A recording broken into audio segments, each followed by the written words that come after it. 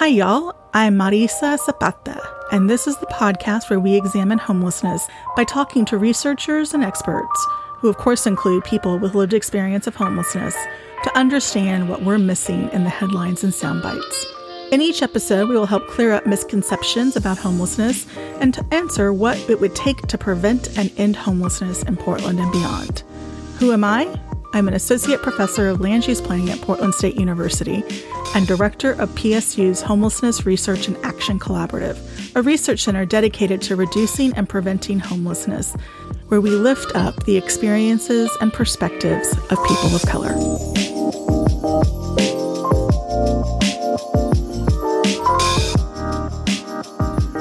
In this episode, we switch it up, and Dr. Marisa Zapata is the one answering the questions.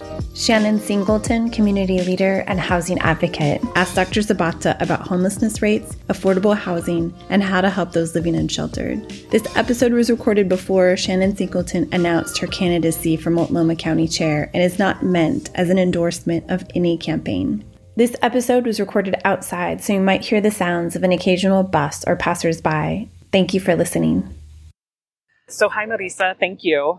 You know, we're hearing from a lot of folks that they think that homelessness has increased. Do you think homelessness has increased over the past 18 months? I actually don't think it's increased. If it has, it's a very slight amount. I think what people are responding to is that they're seeing an increase of people staying in place. Because of COVID protections, the city and the county and the state really followed the CDC, the Centers for Disease Control's advice, to not be moving people around while we were trying to manage COVID. Because of that, we did see people who were in camping areas and those populations coming together more, which is actually good for a lot of reasons in terms of doing outreach and vaccinations. But that has led to the public perception that we have seen an increase in homelessness. Because of the federal policies, the state and the county's policies that have gone into effect around eviction moratoriums, we have not seen the massive evictions that we would expect at this point in time, allowing people to stay in their homes. Now, my concern is that we will see a massive increase in homelessness as eviction moratoriums expire. Absolutely. And do you think, this services measure was passed months ago? And so a lot of people wondering, why is it taking so long? Why aren't we seeing a change in street homelessness? It's so frustrating and it's heartbreaking, right? You look outside and you see people who are truly suffering on the street. Right now, again, we're not seeing more people, but we are wanting to know, why aren't we being able to serve these folks faster? And the primary reason for that is that it takes a long time to get housing to happen. Right? So you've got to buy buildings, or you've got to apply for funding to be able to make your building happen, to do construction. The timelines can be quite long. And until we figure out how to have affordable housing come online faster, we are going to see this time delay. The reality is also that service measure, any kind of revenue measure, takes a long time to stand up. Right? It's not as simple as, hey, I paid my tax this year and tomorrow all the money will go out. We're seeing that with the Oregon Housing and Community Services Department trying to get rent assistance out. It takes a long time to build the infrastructure to actually get money out. It takes a long time to build the infrastructure to get services online. And so all I can keep saying to everyone is to please be patient, to understand that those things are in motion and they are happening. When do you think we'll start to see some changes? So I think we're going to have people start being housed immediately. What people in the public really think means to see changes, to see a reduction in unsheltered homelessness. And from what we can tell, we're not expecting there to be significant changes for 3 to 5 years. And I think that hasn't been something that people have really talked about in public. And I think that, we can engage with public community and say, this takes a long time. Right? And so again, as people may not realize that mental health services are essential to helping a number of people, particularly some of the people you see outside, and being able to come inside. We have a serious shortage of mental health professionals in this state. And unless we are able to create a better pipeline, this is going to take a long time to actually happen. This is especially acute for people of color. So we know that the most important area of healthcare to have somebody who looks like you and understands your experience as a person of color is in mental health care. Mental health care, the disparities of the number of professionals of color, even worse. So 3 to 5 years can be a long time. What are things that should be happening in the meantime for folks who are still stuck sleeping outside? So when I think about really trying to connect supportive housing services, the measure that has gone through, and trying to really think about what ends homelessness, the first thing I go to is relationships. So we know what ends homelessness is housing, but we also know that what helps people be ready and want to try to move into housing, to trust the providers and the government to actually help them be housed and be comfortable and safe, requires that deep connection. And so what I would love to see is that we are hiring mental health professionals, caseworkers, psychiatrists, doctors who are actually able to bridge that relationship, to start building those relationships, to create a streamline of bringing people inside.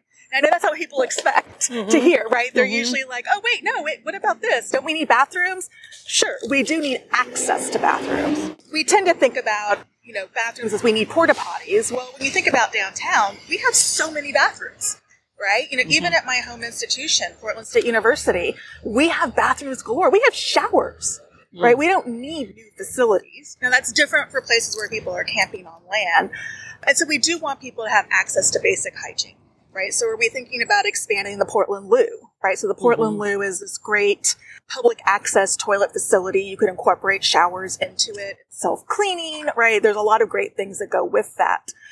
But I think we need to start first with these relationships, even understanding who needs what, who is living outside, and then bringing services to them.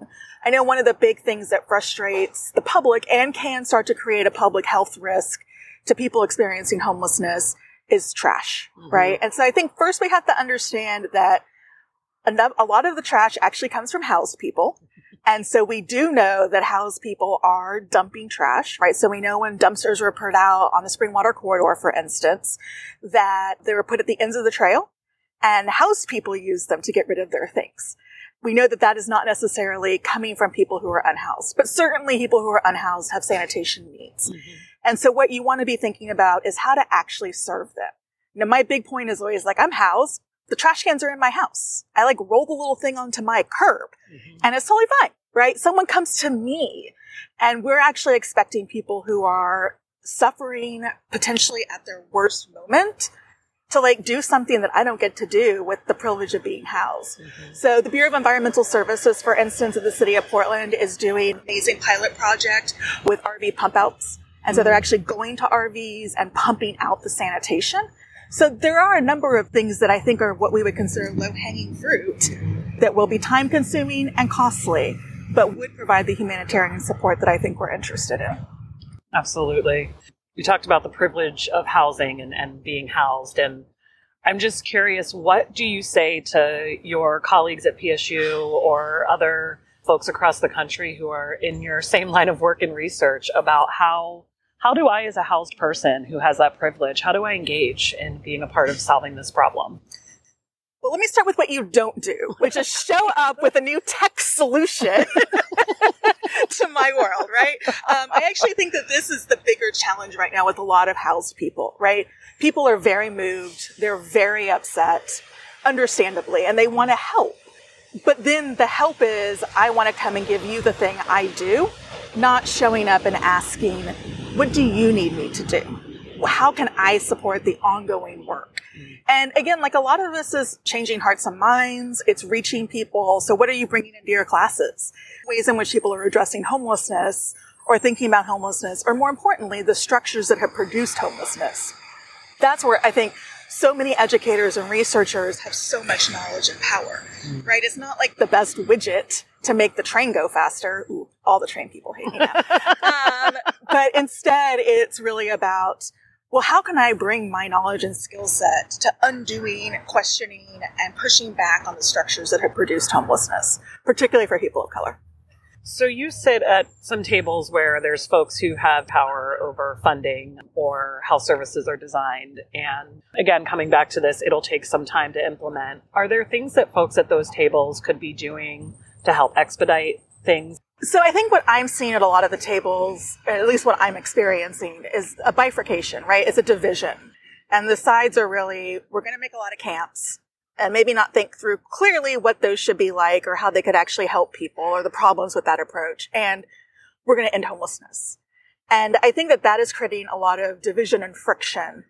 I'm not a political mastermind. I don't know why people are going to the extremes, but it's not helping us move forward in the conversation, particularly I think for the public, right? I think that there's a lot of like machinations behind the scenes and people trying to figure things out, position themselves for the next election. But for the public, it's not actually going to help public education to continue that extreme. That's what we try to do at the university, is fill that gap and to say, hey, like there's actually some stuff going on here we need to think about. We can't ignore people who are unsheltered. We do need to end homelessness. So what do we actually do with that? And it's been very, very hard to not be able to have those conversations at some of these tables. Mm-hmm. And how to find that balance of interventions. Yep, absolutely. That's the conversations these spaces should be having. It's what we should do best. It's just not happening right now. And I think the people who lose are obviously people experiencing homelessness, first and foremost, but then also the public at large, right? Voters backed a measure, a powerful measure. It's going to be one of the largest supportive services measures in the country.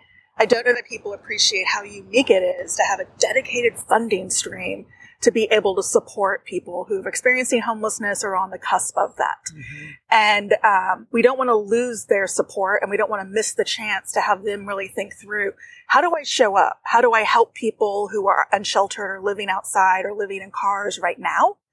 And then how do I actually make sure and hold accountable our elected officials in actually producing the housing and the services that they have pledged to do with our tax dollars? How do they show up? How should they show up to address homelessness now? Yeah. So again, no tech solutions. Stop coming up with your own magical ideas. And I mean this quite seriously, right? People, I think, don't understand how much time people spend in homelessness meeting with people who have recently discovered that they care about homelessness and going through their ideas. And so I think that actually takes a lot of energy and focus off of doing the actual work. So with everything, right, to me, if you want to support community that is vulnerable or marginalized, it's showing up to those spaces where people are already working. Mm-hmm. And then making sure that you are doing what they're asking you to do. And that does not mean, and I think this is one of our challenges, listening to one or two people, right? I think that one of the things that we're struggling with in the region is understanding what the scope and scale of homelessness is. My center did a report where we looked at and estimated how many people across the year really experienced homelessness. Now, one of the issues with homelessness, and everyone starts to close their eyes the moment I start talking about this, is that there's like 25 million definitions of homelessness, right? And that matters for the government too, right? You got one government entity saying it's this, another one saying this, and this person gets funding for this. And prevention's a different system than Medicaid's a different thing. If you need assisted living, right? And everyone's just like, oh my God, what are you talking about? Homelessness becomes, as a researcher, I always want to know, what is the problem we're trying to solve? And if the problem is somebody who lacks a safe and secure place to sleep and live regularly, that includes the people that you see outside, the people living in RVs, the people living in warehouses or motels. That also includes people that we describe as living doubled and tripled up, right? And that's people who are, for no other reason, being forced to live often at severe overcrowding rates, right? Meaning that we're taking a family of 4 and adding them to another family of 4 that was already living in a 2-bedroom apartment. They're violating lease rules. If they have government assistance, they're violating that rule. So everyone's now at risk because you couldn't imagine having your cousin's family have to go to a shelter. Mm-hmm. And it's understandable that you wouldn't want someone to have to go to a shelter. Mm-hmm. But what risk are you taking on? Well, and in some communities, and I think probably most communities of color, the idea of you not taking somebody in, whether an auntie, a cousin, or some sort of distant relation or a friend of your mother's who happens to live in town, that's not really an acceptable answer to not take somebody in. Absolutely. Can you talk more about the hidden homelessness, the folks we don't see out on the street, and who we think they are, and really who is that impacting the most? First and foremost, when you talk to people who are people of color, people working in communities of color, it's like you said, right? To us, it's a little more foreign to imagine not trying to take someone in. And I think I don't want to ever set it up as like white people are heartless and people of color have more love and compassion, right? It's again, just different, what I describe as survival mechanisms, right? We have different ways of thinking about what survival looks like and means. And I will talk to Latinos and African Americans who are like, oh, wait. Like that friend of a friend's cousin who slept on my couch for a year was homeless?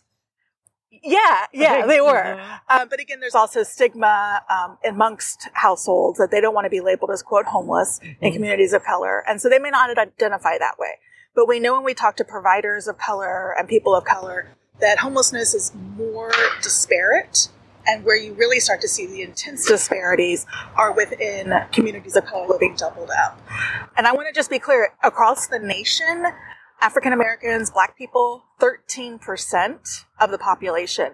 Black people represent 40% of people experiencing homelessness. And that is on the very narrow definition that does not include doubled up. When we start to think about including doubled up, the people who can't be seen, we're really thinking about a magnitude of scale so much larger. So in our study, we looked at estimating and taking the doubled up estimate. That's the school's estimate. We took the school's number and these other numbers. And when we looked across the 3 counties for the Tri-County area, we estimated that about 5,500 people lived unsheltered across the year. So at some point in time, they were unsheltered. When we added in the schools and the children and the families for the doubled up count, we were much closer to 40,000 people. And so, at some level, that gives a lot of people like, oh my God. The scale is so big. Yeah. And I think we also have to be prepared for that mentally, right? We've got a lot of great revenue measures. They will help. But at the end of the day, we've got a much larger population than we're ready to really understand. So how do we solve homelessness? Can we? I absolutely believe we can solve homelessness, right? I mean, there might be some people who have a hard time living inside. And I think that we also have to think about the fact that the longer that we leave people outside, the harder it is to bring them inside. And so we're thinking about this in a very long time frame. The one thing that solves homelessness, and it always seems very flip, is in fact housing. Right? I always like to be like, it's in the definition, y'all, like the word homelessness, home. So yes, housing is going to be what fundamentally provides an end to homelessness. And of course, it's not as simple as just saying, build a little thing and it'll be fine, right? Particularly for people who've been outside, we're looking at people who've experienced trauma, certainly from living outside, people who need health care, people who need to feel like they're not going to get kicked out of their housing next week. We need to be thinking about tenant relationships and supporting tenants who are living in apartments and being able to be stable in those units. Again, fundamentally what we're talking about is simply providing that housing unit first. Housing first has been the mantra of homeless services for a long time. Housing first is the number one proven success strategy for ending homelessness. What this means is that I am just saying, here's your house. Here's your apartment.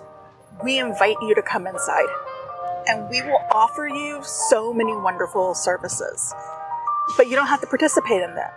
You don't have to stop using drugs or alcohol if that is something that is part of your life, right? And we will be here. You can come and go as you please, and we will be here to help you as you need it and as you start to trust us to actually support you.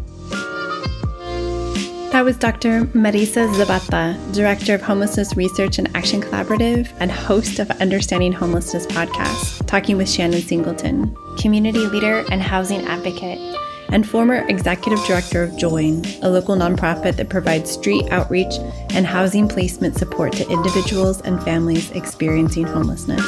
If you'd like to learn more about our guests and browse the suggested reading list for each episode, check out our website, understandinghomelessness.org. Thanks for listening.